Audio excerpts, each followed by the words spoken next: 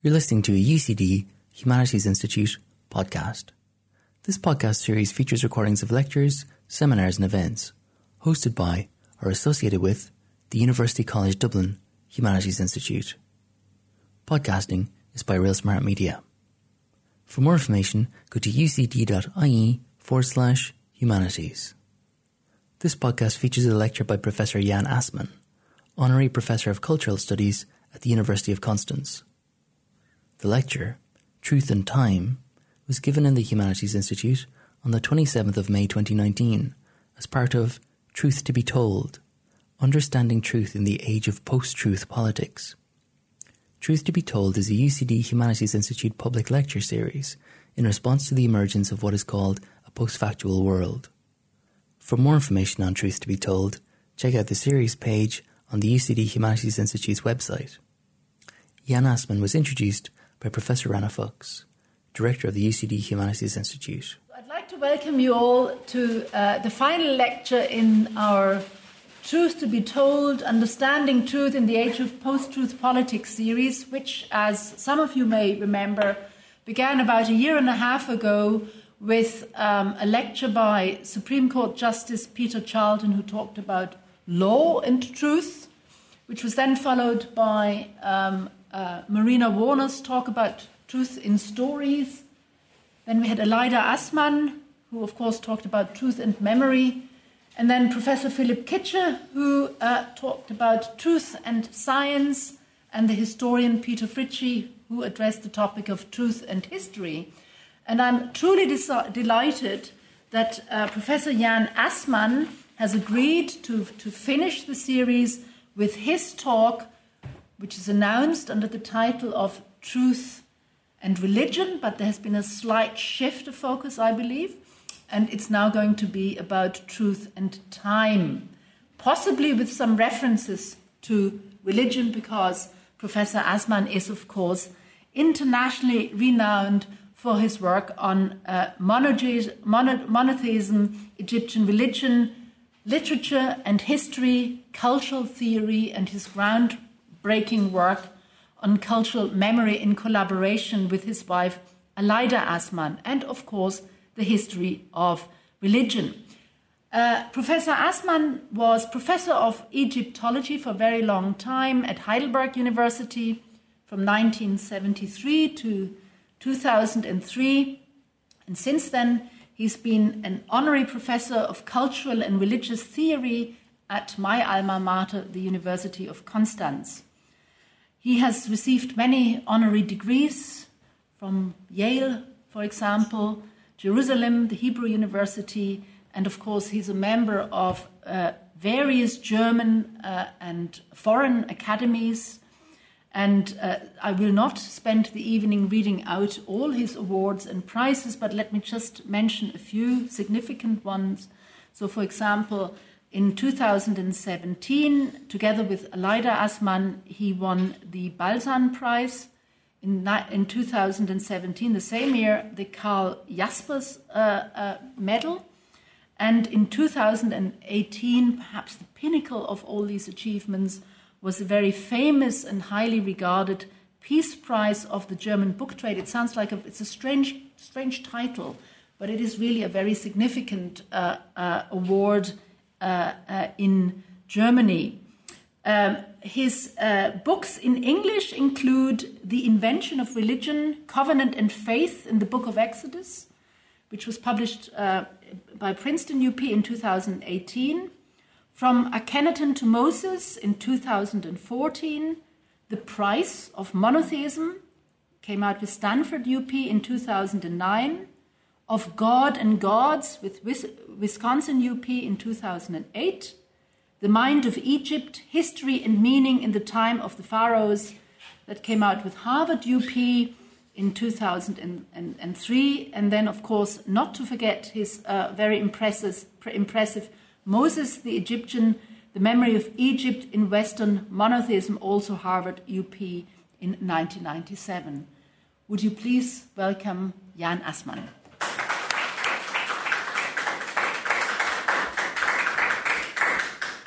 Good evening, ladies and gentlemen. Dear Anna, thank you very much for your kind words, very kind words, and the invitation. For me, it's a great pleasure and a great honor to be the last in this series, and I apologize for having changed the topic that was assigned to me, truth and religion. Of course, this is a very big topic, perhaps a little too big for a simple Egyptologist, and a topic also on which I wrote so much, especially in my last book on the invention of religion. So I somehow didn't feel like coming back to this big topic again, and I changed the topic, as you may see, to truth and time. Truth to be told. The ancient Egyptians would have added, and truth to be done.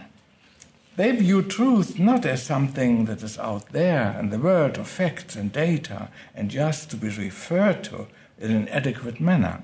According to Thomas Aquinas' definition, veritas est adequatio rei et intellectus.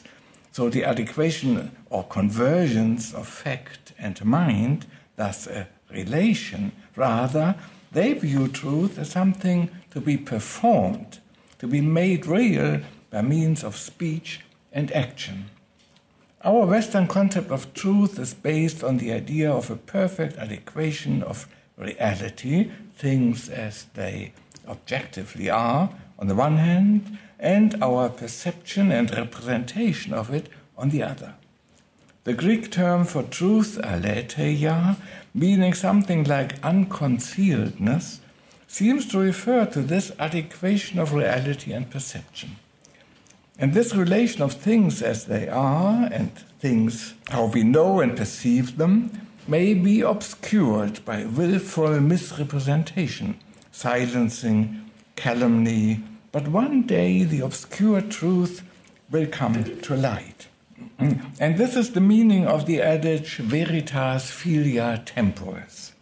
Truth is the daughter of time. That points to the intimate relation between truth and time. Typical applications of this adage are cases of slander and false accusation. For instance, a wife that has been loyal to her husband all the time but has been slandered and in the secret divorced and accused by her husband. Or the loyal officer that fell victim to an intrigue. And this is a truth to be told in order that justice may be restored. The truth cannot be permanently obscured by falsehood. On the long run, time will bring it to light. The typical symbol of this automatism of time that brings to light what has been concealed is the sun. In ancient Mesopotamia and ancient Egypt, the sun gods, Shamash or Ra, are gods of justice, responsible both for time and truth. And even in Germany, there's the saying, Die Sonne bringt es an den Tag. The sun will bring it to light. The ancient Egyptians, I don't know, I'm properly an Egyptologist, not a historian of religion. So you will hear many details about ancient Egypt, and I hope you will not mind. So the ancient Egyptians would not have believed in an automatism in the assertion of truth, but stressed the necessity of human activity in the realization, production, or performance of truth. The idea of truth as something to be done, to be performed, reminds one, in spite of the huge differences in time and political circumstances, of Gandhi's concept of satyagraha, the grasping of truth, from Sanskrit satya, truth, and agraha, to grasp. Gandhi conceived of truth as something categorically hidden, but at the same time aimed at, aspired to, by all humans. In ancient Egypt, Ma'at, truth, justice, order, was not categorically hidden, but also not spelled out in form of a revealed code as the Torah or the Sharia. As I'm going to show, the pharaoh, that is the state, was held to be responsible for securing the frame conditions that humans may be able to perform truth in speech, action, and even thought. However, the ancient Egyptians would have subscribed to the idea that lying, covering up, distorting the truth have short half-life periods and cannot last for long. For them, truth was the principle of lasting, endurance, and sustainability, of order, harmony, and stability. They represented truth as a goddess, with wings and wearing an ostrich feather as an emblem in order to indicate her aerial character. Doing Ma'at, we read in the text, is air for the nose. Ma'at is comparable to air, and that it or she is a life element, invisible but indispensable for life. However, they view truth not as something existing that has to be discovered and recognized, but as something non-existent that has to be given existence and reality by speech, action, and thought. The speaking mouth, the acting hand, and the scheming heart, these are the three organs to produce the truth, or untruth as the case may be. The production or creation of truth, however, was thought to be dependent on the state. The office of the king was to establish the conditions on earth that would enable the people to produce the truth in speech and action. An important text of canonical status defines the role of the king, that is the state, in the following phrases. Ra, the sun god, has placed the king on the earth of the living forever and ever, satisfying the gods, judging mankind, creating Ma'at, annihilating Isfet. The king gives divine offering to the gods and funerary offerings to the blessed dead.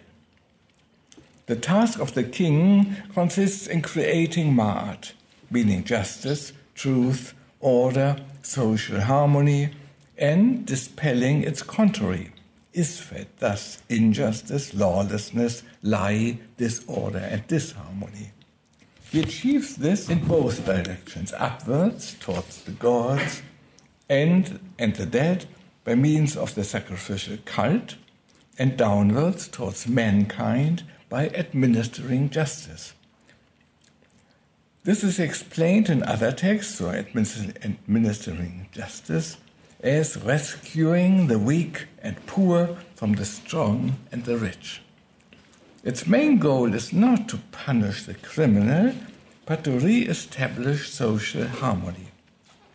The main task of the Egyptian state was to establish harmony on earth by enforcing justice, which means to rescue the suppressed, and in the cosmos by integrating society into nature, that is, into the cosmic processes of the solar circuit, the inundation, and the agricultural cycle. According to Egyptian understanding, truth is the foundation of social life, of trust and cooperation, and must be constantly realized by speaking in a way to enhance social coherence and harmony, by acting in a way to minimize conflict and to satisfy all parties, and even by banning all unjust desires from the thinking heart.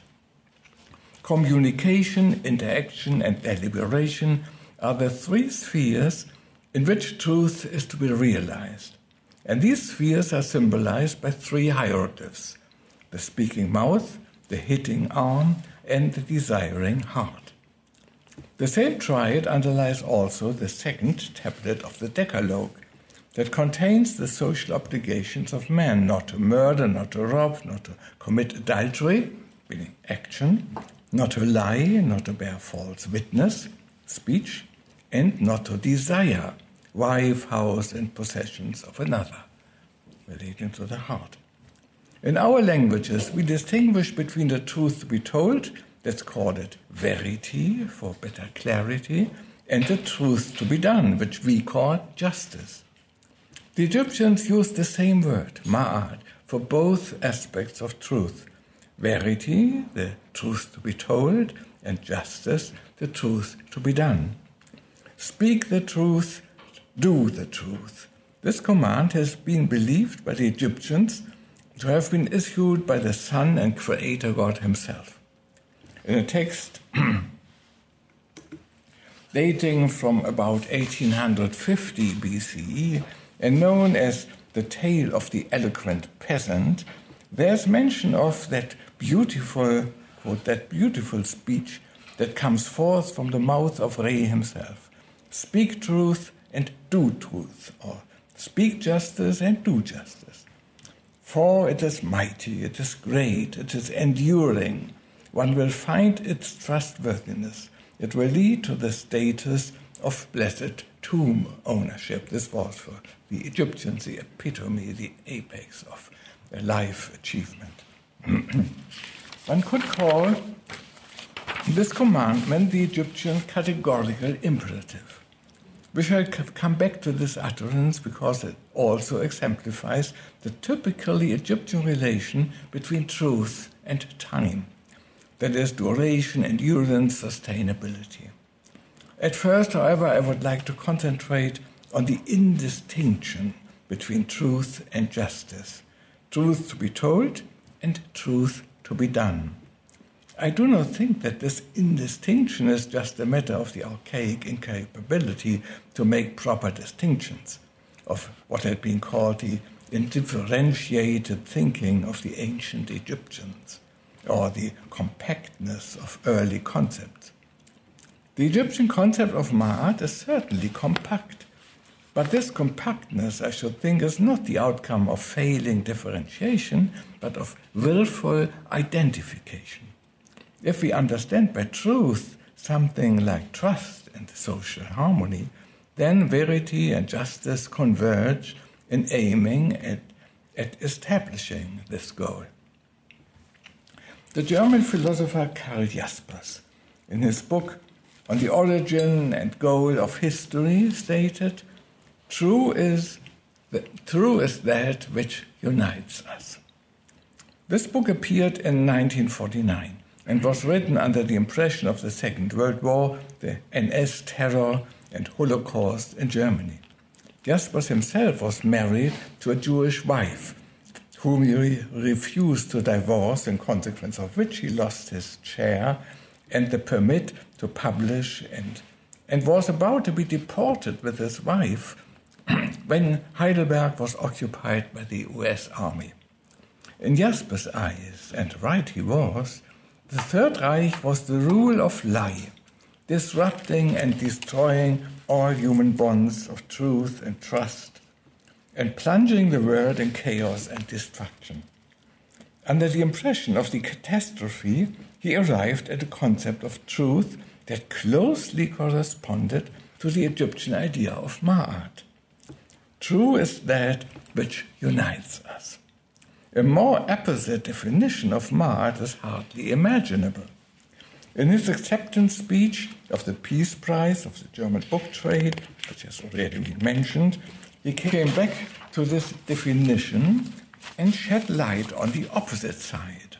I quote, "For this reason, untruth is the proper evil that destroys every peace. Untruth, from camouflage to blind laxness, from lie to inner dishonesty, from thoughtlessness to doctrinaire fanaticism, from individual untruthfulness to the untruthfulness of the public situation."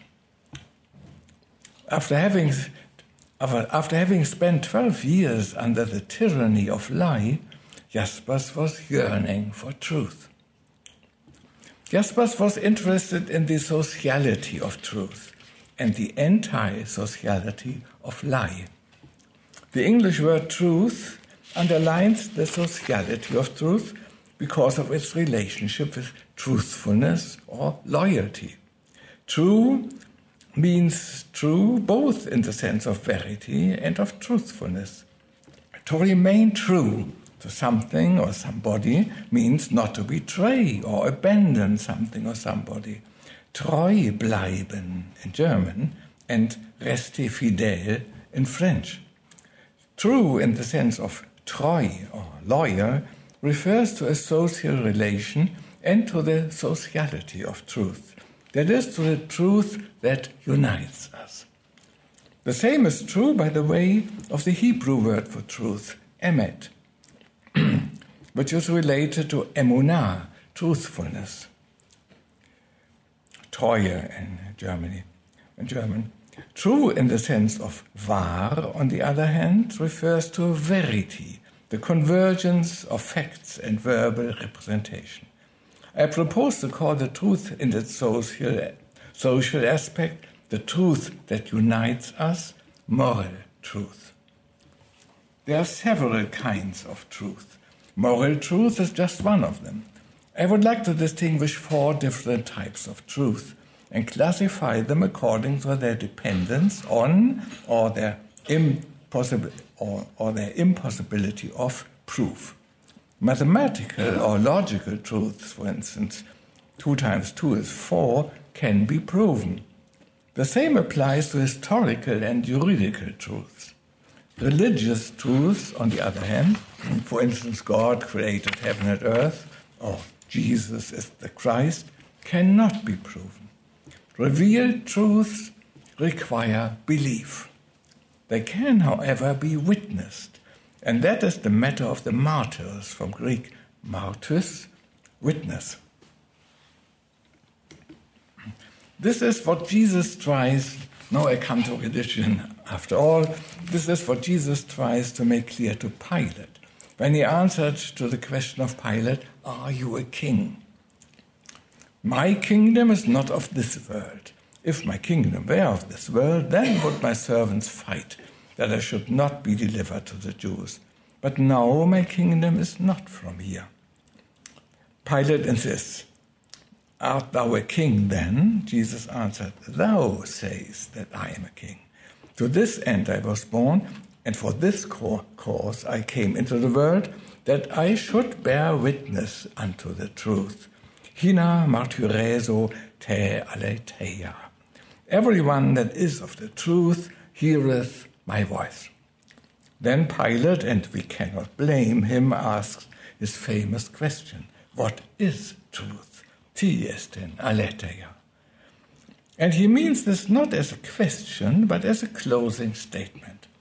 Jesus speaks of a truth that is not of this world, ek tu kosmou tuto. And that can thus be neither researched, recognized, and known, but has to be believed and witnessed, in the extreme case by dying for it. Already the Old Testament knows of this truth. Thus speaks God in Deutero Isaiah to his people, "Ye are my witnesses, atem edi, saith the Lord, and my servant whom I have chosen, that ye may know and believe me, and understand that I am he. Before me there was no God formed, neither shall there be after me. And also, fear ye not, neither be afraid. Have not I told thee from that time, and have I declared it? Ye are even my witnesses. Is there a God beside me? Yea, there is no God, I know not any." This exactly is the mission for which the chosen people has been chosen, to witness the truth that there is only one true God, the creator of heaven and earth. It is a truth that is not of this world and cannot be found out by research or experience, but presupposes an intervention from outside, which we are used to call transcendent. A transcendent truth is not based on experience, research, and investigation, but on revelation. Belief in the sense of faith refers to the non-evident, by no empirical means attainable, only through revelation accessible, as has been made known to Judaism on Mount Sinai, to Christianity in the figure of Jesus, and to Islam through the revelations given to Muhammad. The pagan religions do not know of this concept of revelation, nor of faith, and the missionaries had great difficulties to find native equivalents for Paul's notion of pistis, which he defined in the most concise way. For we walk by faith, not by sight. Transcendent truth depends on revelation and, therefore, on God. The other type of truth that cannot be proven is moral truth. Moral truth, however, is from this world. It requires not revelation, but experience, attention, and transmission. This is the kind of truth that Jaspers had in mind when he wrote, "True is what unites us." He was certainly not thinking of revealed truth. Revealed truth, to be sure, has a very strong connecting or uniting power, but the us that is united by this form of truth is never universal, but always restricted to the community to which the truth has been revealed: the Jewish Kahal, the Christian Ecclesia, the Muslim Ummah. Its uniting force is as strong as its dividing one. Jaspers, on the other hand, was thinking of a global us and defined that as true which could operate on a universal, global scale, creating global solidarity. For this concept, Jaspers looked into the past to find a period that could be normative, exemplary, of highest relevance for mankind in general, like classical antiquity for the West, the age of Christ for the Christians, the age of Muhammad for the Muslim, a classical antiquity, so to speak, for the whole of humanity. Globalizing classics, this is how Jaspers' project could be paraphrased. Jaspers found what he was looking for in an observation that was made 180 years before his time. In 1771, the young Indologist Abraham Hyacinthe Anquetil du Perron published his path-breaking translation of the Zend Avesta, the first one in a European language. In fact, the first Oriental original text that appeared in a European language. In the introduction, he discussed the dates of Zoroaster's life, decided for the 6th century as the best attested and most plausible date, and noted the synchronicity of Zoroaster with Confucius and Pherecydes of Syros, the teacher of Pythagoras, who, obviously independently, changed with their teaching the course of humanity and inaugurated une époque considérable dans l'histoire du genre humain. It is precisely this époque considérable, that Jaspers dubbed 180 years later the Achsenzeit, the axial age.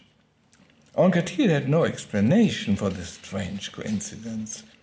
He attributed to nature, which or who chose to produce at the same time and at 3 different parts of the world, génie qui devrait donner le ton à l'univers, who should set the tone or lead the way for the universe.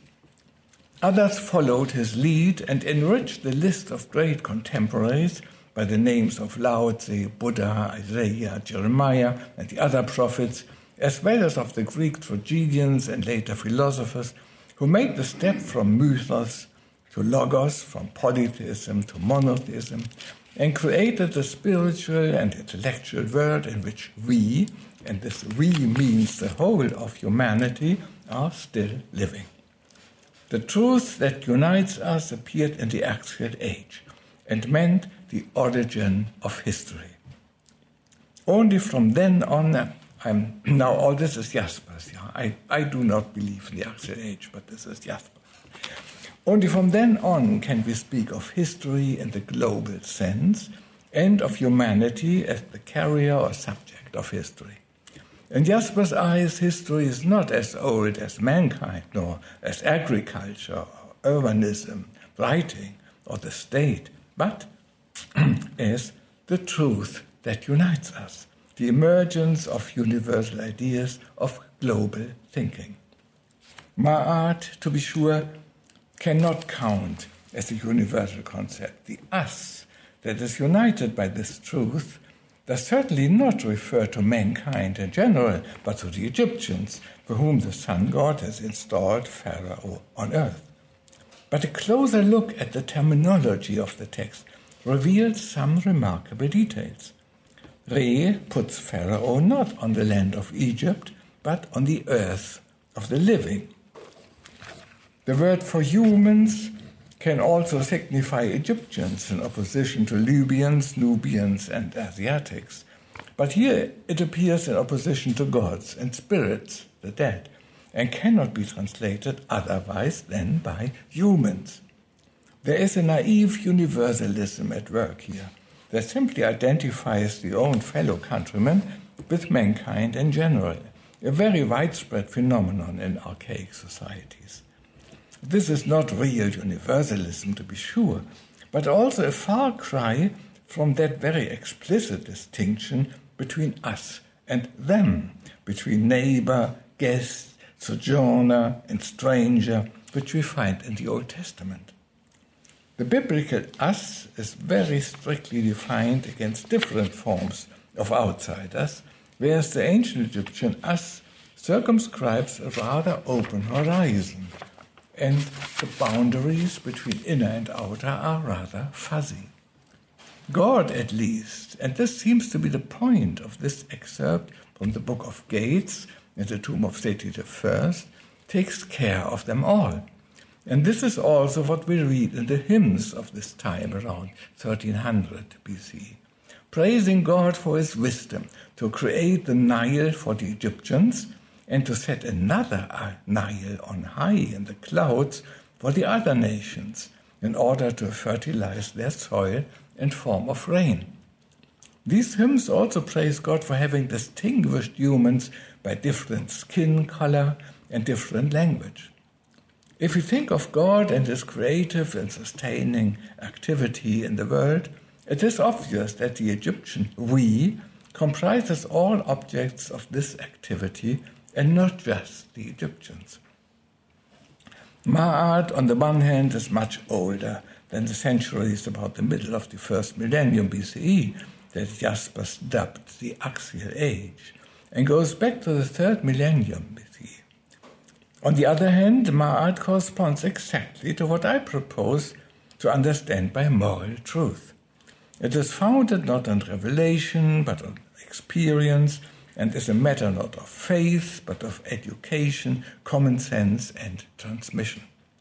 And this is the kind of truth that has the closest relations to time. In the same way as the English word for truth recalls the concept of truthfulness or loyalty, the German word Wahrheit recalls the words währen and bewähren, meaning to last and to prove one's worth, or wahren and bewahren, that is to preserve. There is a clear connection between moral truth and duration or sustainability. Truth takes time to come true, to be transmitted and remembered, but then it stays true and bestows duration and endurance on everything that is grounded in truth and not in falsehood. Moral truth needs time and memory to prove its value. In a society without memory, nothing can stay true. And this relationship of truth to time, memory, and community is what is permanently stressed in Egyptian texts and forms the nucleus of the concept of Ma'at. Ma'at, in the sense of moral truth, requires in the first place memory and responsibility. That is, a consciousness of that which one owes to others, first in the sense of gratitude for benefits received, secondly in the sense of the consciousness of one's own guilt, and thirdly in the sense of faithfulness vis-à-vis contracted obligations and promises. And this is exactly the kind of truth to be told and to be done which the Egyptian notion of Maat refers to. It means truth as well as justice. And this double reference is not due, as we have seen, to an incapability to make the distinction. It expresses a conscious identification. If it's about moral truth, the truth that unites us, it cannot be got without justice. To the concept of moral truth belongs the concept of moral time, which is equally central in Egyptian thought. Moral time is a concept of time where every action has consequences. And this is what the teaching of For Merikare, a wisdom text from the beginning of the 2nd millennium BCE, calls the jointing of all acting. The interlocking of actions and consequences, like key and slot, gives rise to a form of time full of meaning in which the good is rewarded and the evil is avenged. And even Shakespeare employs the same metaphor from the language of carpenters, where he lets Hamlet say, the time is out of joint, as long that is as the regicide is not avenged. In moral time, everything has consequences, no cause without effect, and vice versa. In order to be able to live and persist in this time, one needs memory. If memory disappears, the society disintegrates. In another papyrus from the early 2nd millennium BCE, a protagonist complains of the dissolution of memory and communication. To whom can I speak today? Nobody remembers the other day. Nobody acts for him who has acted nowadays. If there is nobody who remembers what has been done, agreed upon, contracted, promised, there is no use of communication. Moral time has vanished, and 'tis all in pieces, all coherence gone. John Donne's verses sound like a translation from an Egyptian lamentation. 'Tis all in pieces, all coherence gone, all just supply, and all relation. Prince, subject, father, son are things forgot, for every man alone thinks he has got to be a phoenix, and that then can be none of that kind of which he is but he. The Egyptian idea is the man who remembers. The good character returns to his place of yesterday, for it is ordered, act for him who has acted, in order to keep him acting. And this means to thank him for what he has done. To act in moral time and on the basis of moral truth means to work in and on a connection or coherence that is at the same time socially and temporally conceived. Moral truth, or justice, unites society as well as time. And this connection between truth and memory has also been stressed by Jaspers in his acceptance speech. Mere natural beings forget and start always from scratch. We, however, are humans and acquire never truthfulness if we do not put before our eyes what has been done. So I read this also in German. Bloße Naturwesen vergessen und fangen von vorn an. Wir aber sind Menschen und werden nimmermehr wahrhaftig, wenn wir nicht vor Augen haben, was getan wurde.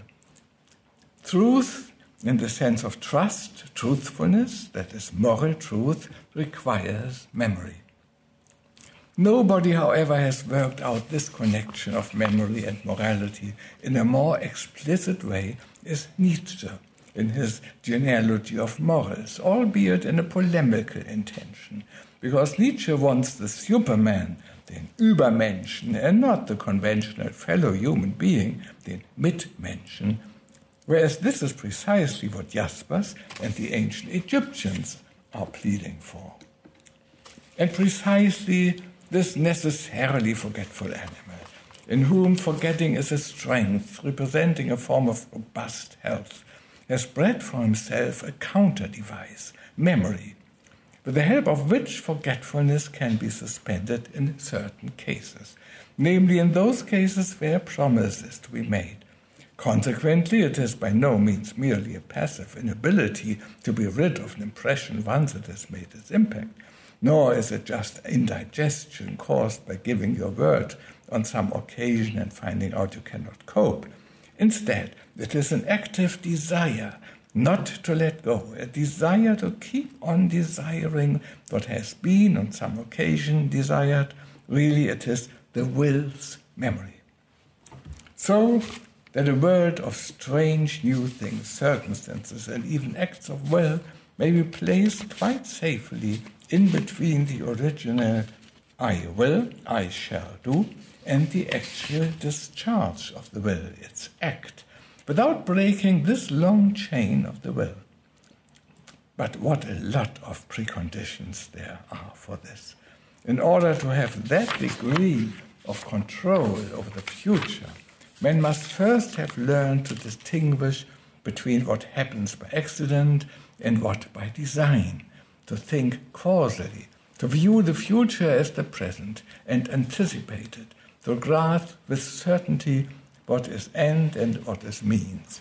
In all, to be able to calculate, compute, and before he can do this, man himself will really have to become reliable, regular, necessary, even in his own self-image, so that he, as someone making a promise, is answerable for his own future. Nietzsche goes on and on, but I think his point is clear, and it is much the same point as that which has been made by the Egyptian author almost 4,000 years before. Nietzsche's moral case is to make a promise, to enter an obligation, to commit oneself to the future, whereas the Egyptian moral case is gratitude, to commit oneself to the past, to respond to some past activity. But in both cases, it's about responding, that is, responsibility. And thus Nietzsche continues, but this is precisely what constitutes the long history of the origins of responsibility. That particular task of breeding an animal with the prerogative to promise includes, if we have already understood, a precondition and preparation, the more immediate task of first making man to a certain degree necessary, uniform, appear amongst peers, orderly and consequently predictable. And not, we may add, a phoenix, as John Donne complained.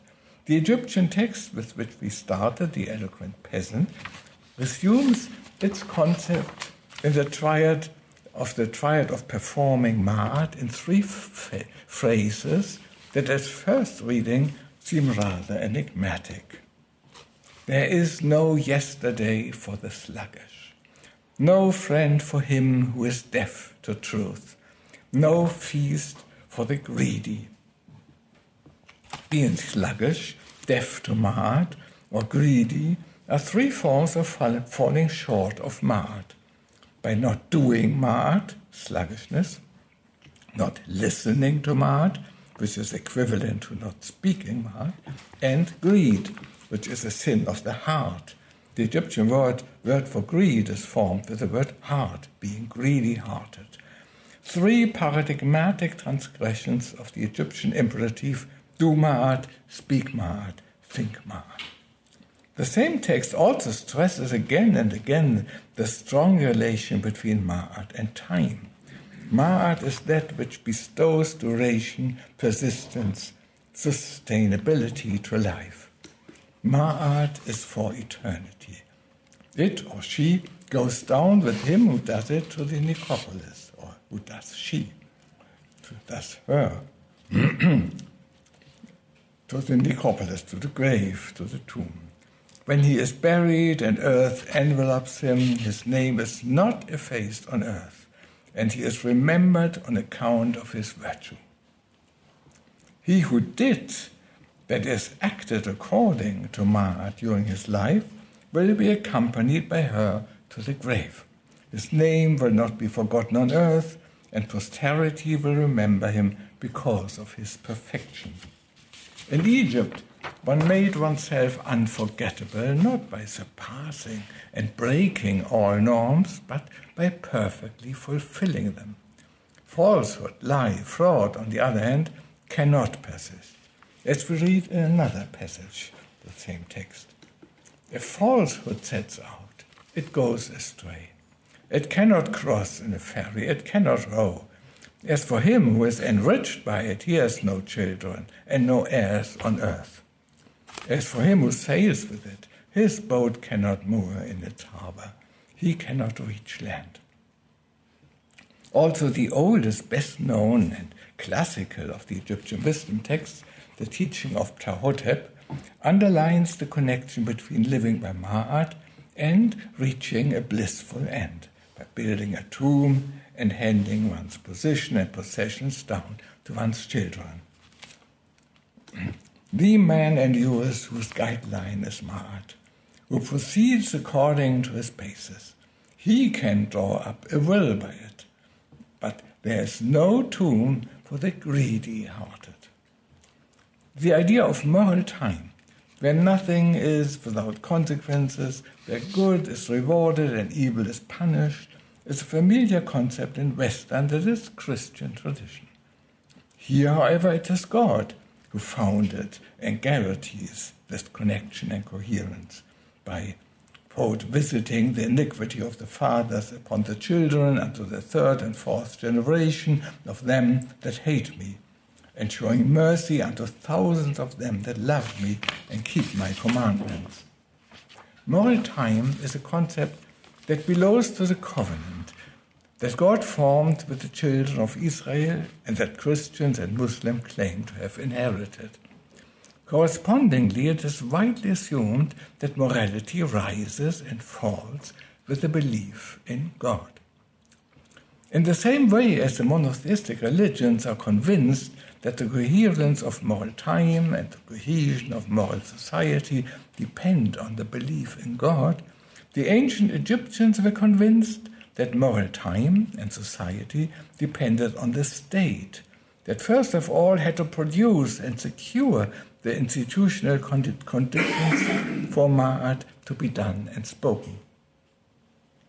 God had put Pharaoh on the earth of a living in order to produce Zechepa, cause to exist, Ma'at, and annihilate Israel.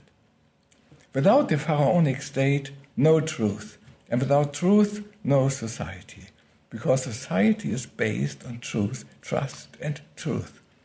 The revolutionary achievement of Jewish monotheism was to relieve society from the pharaonic dependency by making it dependent on God alone. Even Nietzsche, who declared the death of God, prophesied that this would lead to the advent of nihilism and to an age of immense warfare, revolutions, explosions. These are quotes from Nietzsche. This prophecy came true.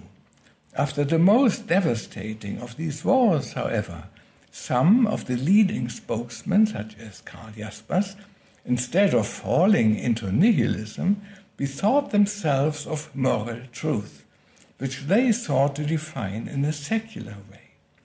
Thomas Mann, the exiled German writer, held a prominent place among this group. In 1943, 2 years before the end of the war and 8 years before the Declaration of the Rights of Man by the UNO, he wrote in a letter to Robert Hartman from April 7, 1943, "The trend unmistakably exists toward a kind of world organization, and nothing of this sort is possible without a dose of secularized Christianity, a new Bill of Rights, an all-obliging constitution of human right and human decency that grants, independently of any forms of state and government, a minimum respect for the Homo Dei in general." Now I read in German this quote. Die Tendenz zu irgendeiner Art von Weltorganisation ist unverkennbar vorhanden.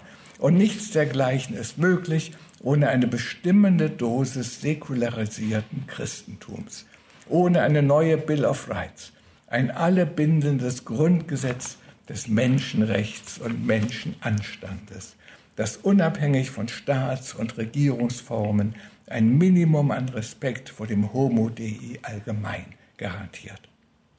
Mann's formula secularized Christianity refers to the Decalogue, asking for a similarly all-binding code that could do without referring to a specific God and creed, but that would raise moral truth to the rank of a universal constitution for a civilized humanity. Thomas Mann, however, opposed vehemently the age-old praise of permanence, endurance, and sustainability as the essence of truth. What he professed to value most was not timeless duration, but its contrary, which he called Transitoriness, meaning the German Vergänglichkeit. Vergänglichkeit, which has a totally different ring full of romantic melancholy and poetry. He contributed his text to a book edited by J. Allison and Dan Gediman titled This I Believe. Fortunately, this contribution survived also as a sound document, and I propose to listen to Thomas Mann's counter-statement in his own voice. And now, this I believe. Here is Edward R. Murrow. This I believe. Thomas Mann, the great novelist, essayist, and philosopher, comes from a family of merchants. He was born in Lübeck, Germany, in 1875. Thomas Mann was a militant anti-fascist, and Hitler, of course, burned and banned his writings. He came to the United States in 1938, and now lives and works in Santa Monica, California. Thomas Mann reveals now his creed. What I believe, what I value most is transitoriness. But is not transitoriness, the perishableness of life, something very sad? No, it is the very soul of existence. It imparts value, dignity, interest to life. Transitoriness creates time, and time is the essence. Potentially at least, time is the supreme, most useful gift. Time is related to, yes, identical with everything creative and active, with every progress toward a higher goal. Without transitoriness, without beginning or end, birth or death, there is no time either. Timelessness, in the sense of time never ending, never beginning, is a stagnant nothing. It is absolutely uninteresting. Life is possessed by tremendous tenacity. Even so, its presence remains conditional, and as it had a beginning, so it will have an end. I believe that life, just for this reason, is exceedingly enhanced in value, in charm. One of the most important characteristics distinguishing man from all other forms of nature is his knowledge of transitoriness, of beginning and end, and therefore of the gift of time. In man, transitory life attains its peak of animation, of soul power, so to speak. This does not mean man alone would have a soul. Soul quality pervades all beings, but man's soul is most awake in his knowledge of the interchangeability of the terms existence and transitoriness. To man, time is given like a piece of land, as it were, entrusted to him for faithful tilling, a space in which to strive incessantly, achieve self-realization, move onward and upward. Yes, with the aid of time, man becomes capable of wresting the immortal from the mortal. Deep down, I believe, and deem such belief natural to every human soul, that in the universe prime significance must be attributed to this earth of ours. Deep down, I believe that the creation of the universe out of nothingness and that of life out of inorganic state ultimately aimed at the creation of man. I believe that man is meant as a great experiment whose possible failure by man's own guilt would be paramount to the failure of creation itself. Whether this belief be true or not, man would be well advised if he behaved as though it were. That was Nobel Prize winner Thomas Mann. His value of time, as everything that is creative and active, is perhaps one of the secrets of his own productive and creative life. Yeah, there you have Thomas Mann as an existentialist. As he has certainly not read Heidegger, Sein und Zeit, but he professes a similar conviction. And I think this sounds very convincing. But Mann is mistaken in equating the opposite of transitoriness with timelessness, which we find so uninteresting. Duration is also time, and those who yearned at duration were also yearning at life. Life is transitory, and to realize the transitoriness and finality of life is the core of wisdom. The transitoriness of life is the theme of Psalm 90. There we read in verse 12, "So teach us to number our days, that we may apply our hearts unto wisdom." Life is short, but wisdom is long, and insofar as humans are able to realize their transitoriness, they partake of the longevity of wisdom and moral truth. Thank you.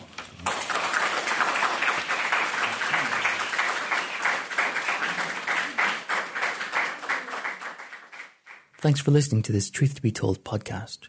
For more information on the Truth to be Told series, please go to the UCD Humanities Institute's website.